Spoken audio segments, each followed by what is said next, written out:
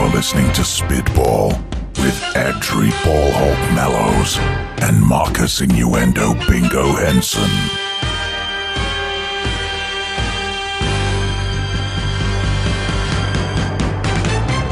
Hello and welcome to this week 13 episode of Spitball.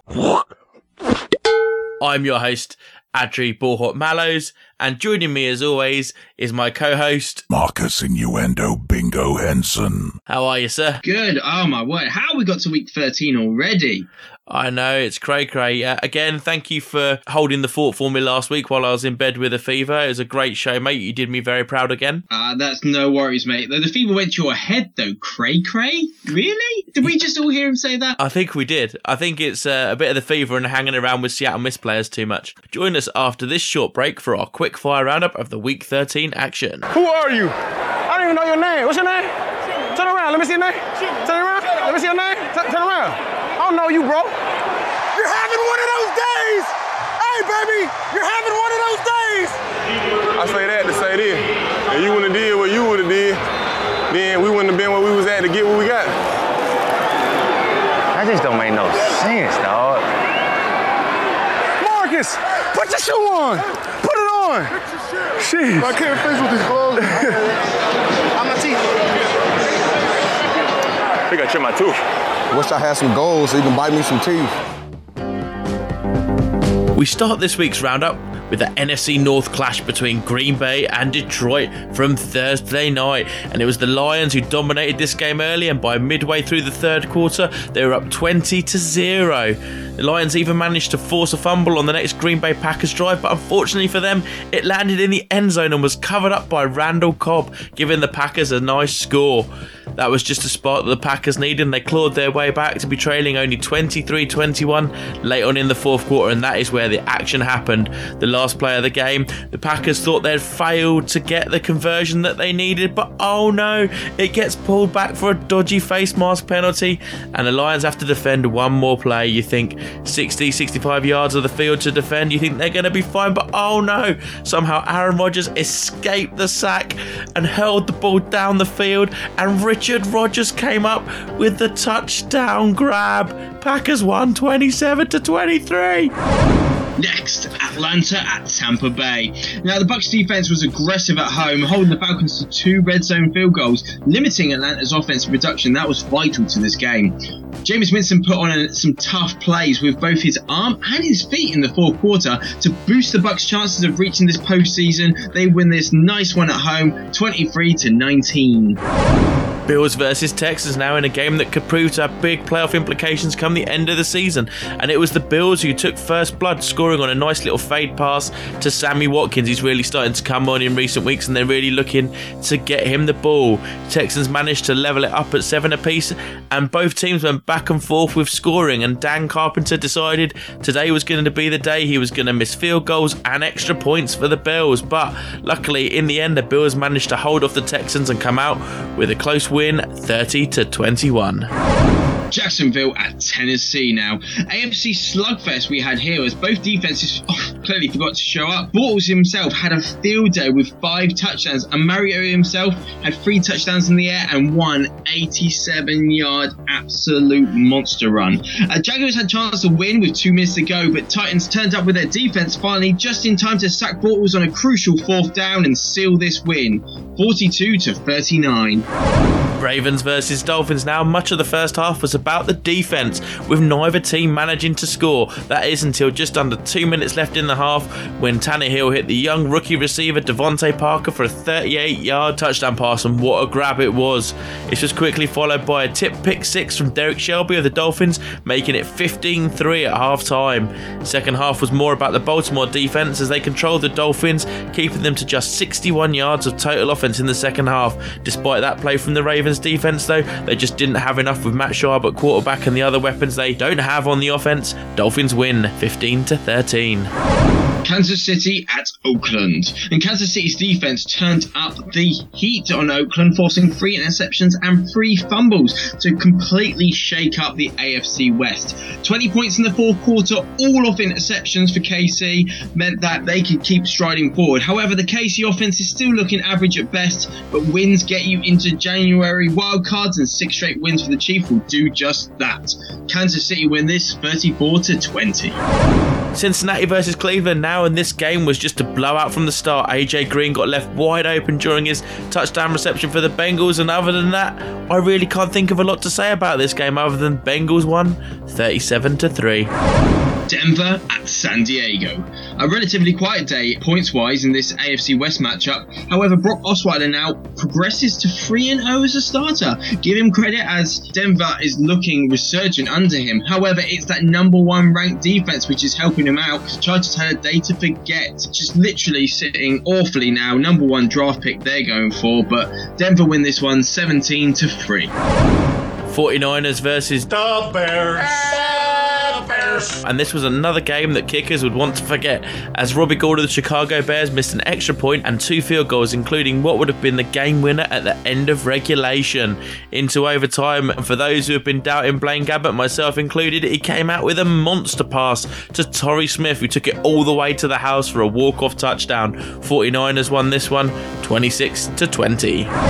Philadelphia at New England, and New England ran out early to a 14-point lead. However, special teams, a pick 6, Darren Sproles punt return, and some Philly magic on offense mean that they returned with 35 unanswered points. Woo! Bet Belichick wasn't happy about that. But then after a few trick plays, one of which we saw Danny Amendola throwing a pass to Tom Brady, Patriots drew it back to within 7 with touchdowns to Scott Chandler and Tom Brady running it himself and recovering an onside kick in the process. However, some will say that the Pats are without key additions on offense and this hindered them, but hey, Eagles hold on to that well-needed victory. They win this 35-28. We move on to Seattle versus Minnesota now in what could be a potential playoff game in a few short weeks. The Vikings will be hoping they manage to avoid the Seahawks though if this performance is anything to go by.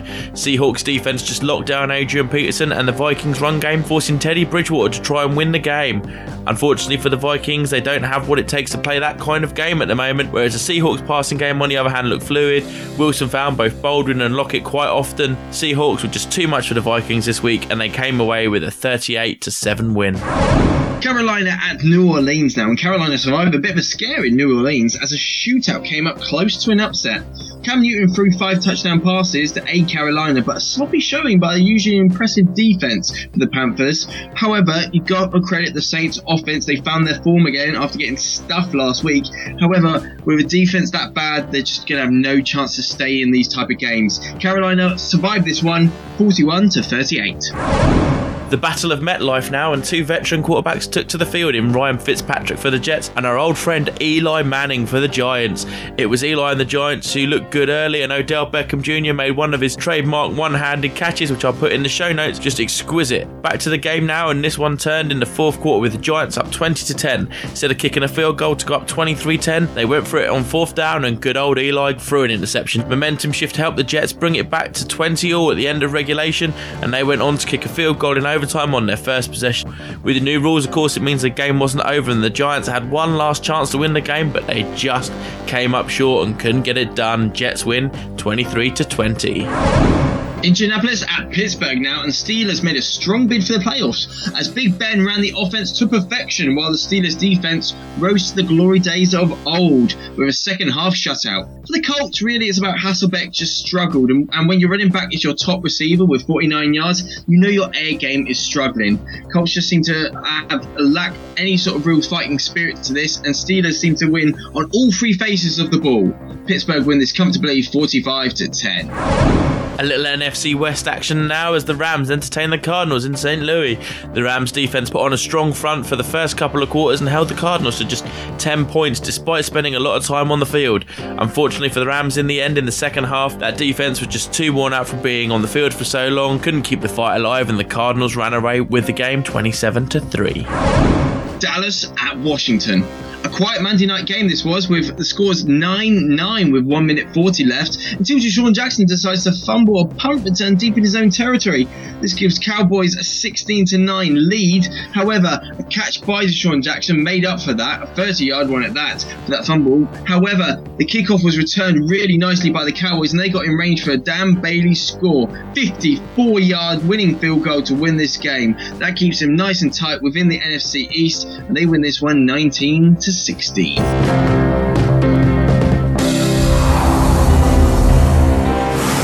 Super Bowl is defined by spectacular plays, and those that have the longest staying power are often the longest runs. From time to time, for some teams, lightning strikes twice. He's gone! Touchdown! He'll hand off to Smith. Timmy Smith from 58 yards. As time passes, those plays and players grow in stature. Throughout Super Bowl history, familiar faces have risen to the moment. Even if it means rising and running in the opposite direction. With another super stage on the verge of being set, who will join them in a run for immortality? Breaks away to the 10, to the 5. Holy cow! You are listening to Spitball. The snap back to throw. Here's the West going to be sacked. We come on now to our weekly musings from the Week 13 action. And the first thing I actually want to bring up is something I think you neglected to mention in one of your game reviews there, young Squire. And that is in the Saints versus Panthers game, we saw the first ever blocked extra point returned for a 2-point conversion, which is a new rule in addition to the kick being moved back to the 15-yard line this year. What do you think of that new rule? Do you think it brings that extra excitement with the kick being moved back to the 15 and the fact that you can now run extra point attempts back for the 2-point conversion? I'm not a big fan of killing off a play and calling it dead without actually really necessarily doing so. Of course, when you kick a ball, if it's blocked, that ball should still be live. I mean, effectively, you've made the effort to block it. Okay, now stopping the other team from making a point, great. How about the fact that we can create a giant momentum swing with 2 points of our own? See, that's just levels it up for me, and that puts edge of seat stuff. And I think the NFL, if it wants to keep up going, it's just got to keep into that market where people just want every single play to be exciting. They don't want an extra point to be the time when they know they can go up, get a beer because it's going to be extra point, and then we're going to go into an advert break. Yeah, and the thing about it this week was that not only did they miss the extra point, but the 2 points being scored meant that it was then a field goal between the two teams, meaning that Carolina would obviously have to be more attacking because it wasn't just a 1-point game where anything can happen. So a really great addition to the rule set there. And another thing I want to come on to this week, Marcus, is touchdown celebrations. Now, I've always been a little bit torn about this one because part of me wants to see them just do the Barry Sanders, as I mentioned before, and now on the show, and just flip it back to the ref. But at the same time, I'm thinking to myself, or the more I think about it, as long as it's not direct taunting of the opposition, just let them celebrate. What sayeth thou? I understand what it is because it's just this sportsmanship, and it's that act of trying to project a good image to the next generation coming up. Going back to the Panthers game, the referee had the ball, and rather than give it to Cam, where we know he goes and finds a kid in the crowd and gives it to them, he just threw it straight back to the ball boy. So Cam got it from the ball boy. Ball boy just was happy to give the ball back to Cam and let him do his thing because it's not hurting anyone. And it's not taunting the opposition. It's celebrating football for what it is. I'm going to share this excitement, this joy with this football and give it to a youngster who might use this to start their own football dream. That's it, exactly. And I think the reason that prompted this question, of course, was Antonio Brown's celebration this week against the Colts. The fact that he's still running at nearly full tilt when he jumps up and straddles the goalpost is just incredible. My one has to be the reaction of the security woman standing right behind the goalpost. She's watching the crowd, and then suddenly, what? Someone has jumped on her because his legs come round, his arm comes round just to try and grab purchase on the big foam padding. Just grabs a whole fistful of her, and she just freaks out. Yeah, it's a little bit of her hair, wasn't it? And then he kind of realised and then let go, which I think is why he falls the way he does.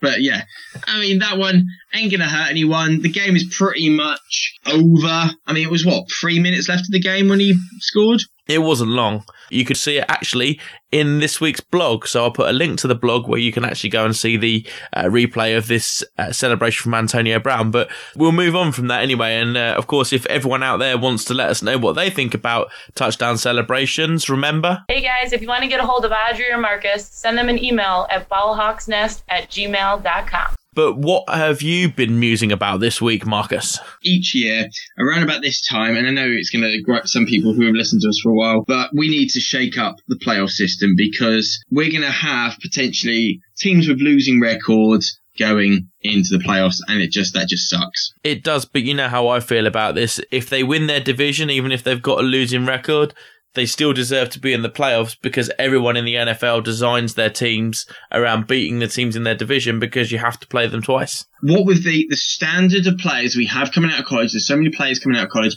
I just feel sometimes, I mean, you look right now, AFC South, you've got Colts 6-6, Texans 6-6. Those guys are going to play each other again some more. There's a couple of there's some divisional games this weekend. I think we've got Colts, Jags, and I think it's Houston Titans. So effectively, we could go 7-6. We could have a lot of stuff to go wrong, but NFC East, with we got Redskins, Giants, Eagles all on 5-7, and Cowboys on 4-8, who are not mathematically out of this, and they really should be. Hey, no, they're going to come back and win that division. Remember what I said a couple of weeks ago? Don't say that. They're going to come back and win that division. Don't say that. Although, Kansas are on a 6-game winning streak. No, I'm not even going to think about that. No, I like to see the best slugging it out. And I know sometimes in competition state, shouldn't we be putting our best forward? Because I know the division system is there to try and create this fairness, and the idea is that pitting teams against other divisions, strengths, weaknesses, there's a strength of schedule. I would love to see someone like, you said earlier with Minnesota 8-4 playing Seahawks 7-5.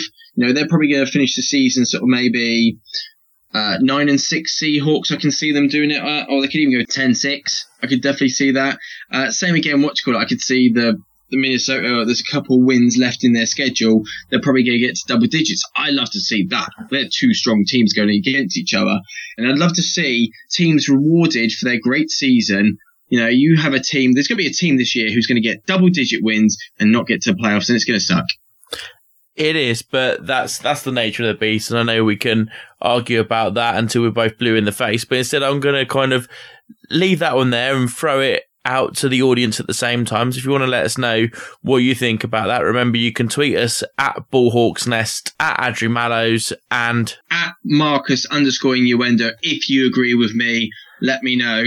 Team Adri versus Team Marcus. Hashtag Team Adri, hashtag Team Marcus. Let us know which side of the fence you're on. There you go. Get in there with some of that hashtag action. Just quickly then to finish off, Patriots, back-to-back losses. Will their slide continue, even though they have the easiest schedule between now and the end of the season? There is a curse that once you break your unbeaten streak, you suffer back-to-back losses.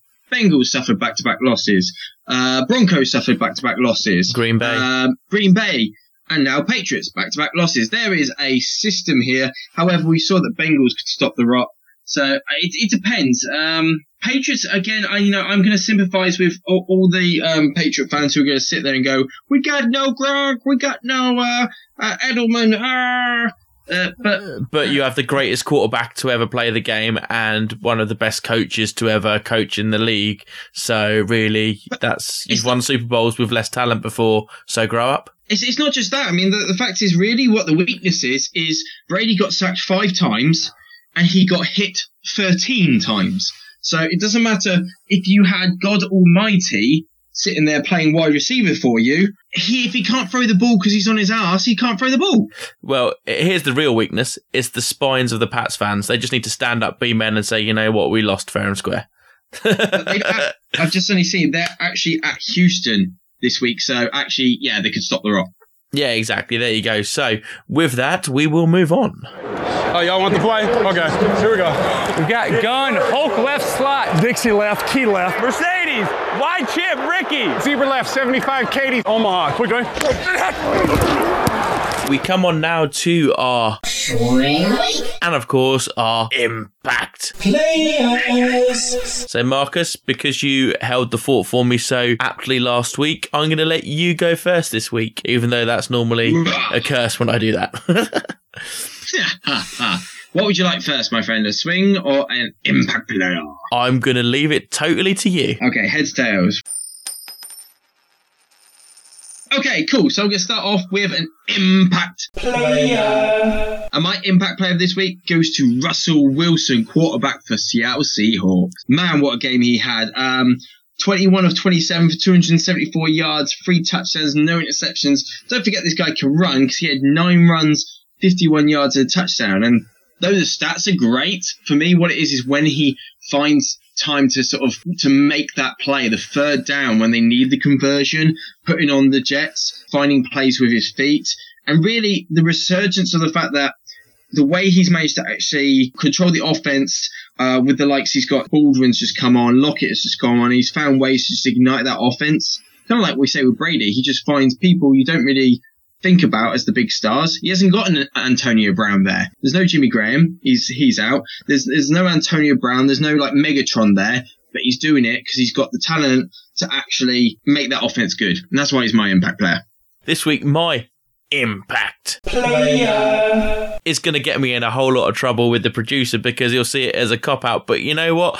I figure especially this week, more than any other week, we need to show some love to a particular unit, a third phase of the game, and that is the special teams units. And I've kind of included the defense as well, but special teams for the Eagles are my impact players this week because against the New England Patriots, they blocked a punt and returned it for a touchdown. They had an 83-yard punt return for a touchdown. And you know what? You can't forget that defense with a 100-yard interception return from Malcolm Jenkins. So I think all in all, the way they played against the Pats just shows exactly why special teams is so important, especially in the big games, and that's why they're my impact players. No, I completely agree with that because, it is that sort of phase where you always think of the special teams as sort of the second stringers. But you know what? That's an important phase of the game. Indeed. So shall we move on to our swing? Absolutely. But this time I'm going to actually return service and give you the serve on the swing. Foot fault. You need to serve again. Right. So, oh my word. What are we doing? Ah! I've got no idea. Let's maybe move back to the foosball. So this week, my swing is Pittsburgh over Cincinnati, 60-40. We're talking by about 7 points, maybe a couple more, but I can really feel that Pittsburgh vibe, and I think they're going to A, beat Cincinnati, and B, sneak into the playoffs. They are my swing. That's a nice one. I like that one. Well, my swing is going to be down south in Carolina, where they're going to entertain the Atlanta Falcons. And you know what? I think after the scare they got at New Orleans, they're going to want to smash Atlanta into the turf. So they will give them an absolute hiding. We're talking sort of 70-30. This is going to be embarrassing, like 30 points to 3, 30 points to 10, something like that. Kind of like the Pittsburgh versus Colts score of this week. It's going to be messy. If you've got Cam Newton in your fantasy team, he'll throw 5 touchdowns again. It's going to be great. So as I've got Matt Ryan, are you saying I shouldn't start him? No, because he's going to have at least 1 pick six and maybe another fumble. I'm sorry, guys. I've already seen the future. It's going to happen. Fair enough. Well, there is another way for me to win this week because I have a certain co-host who, if he lets me win, I stand an outside chance of getting into the playoffs. Ponder that one. No pressure on the loss there, Marcus. Wink, wink. No pressure there. If you want to sit everyone. And by the way, folks, if suddenly next week I'm replaced with a new co-host called Manuel, you'll know why.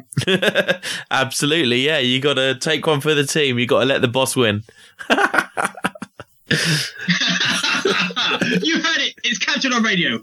Spamhead Productions are a small independent sound recording company based in rural Hertfordshire. We specialise in creating content for all your podcasting needs, whether it be field recordings, Vox Pops, or capturing the atmosphere during social events. Editing is a very time-consuming job, so Spamhead Productions are on hand to take away some of the burden for you. Just advise us on how you'd like your content to sound, and we will do the rest. We can even help you design and manage a website for your podcast too. Visit us now, spamheadproductions.weebly.com. That's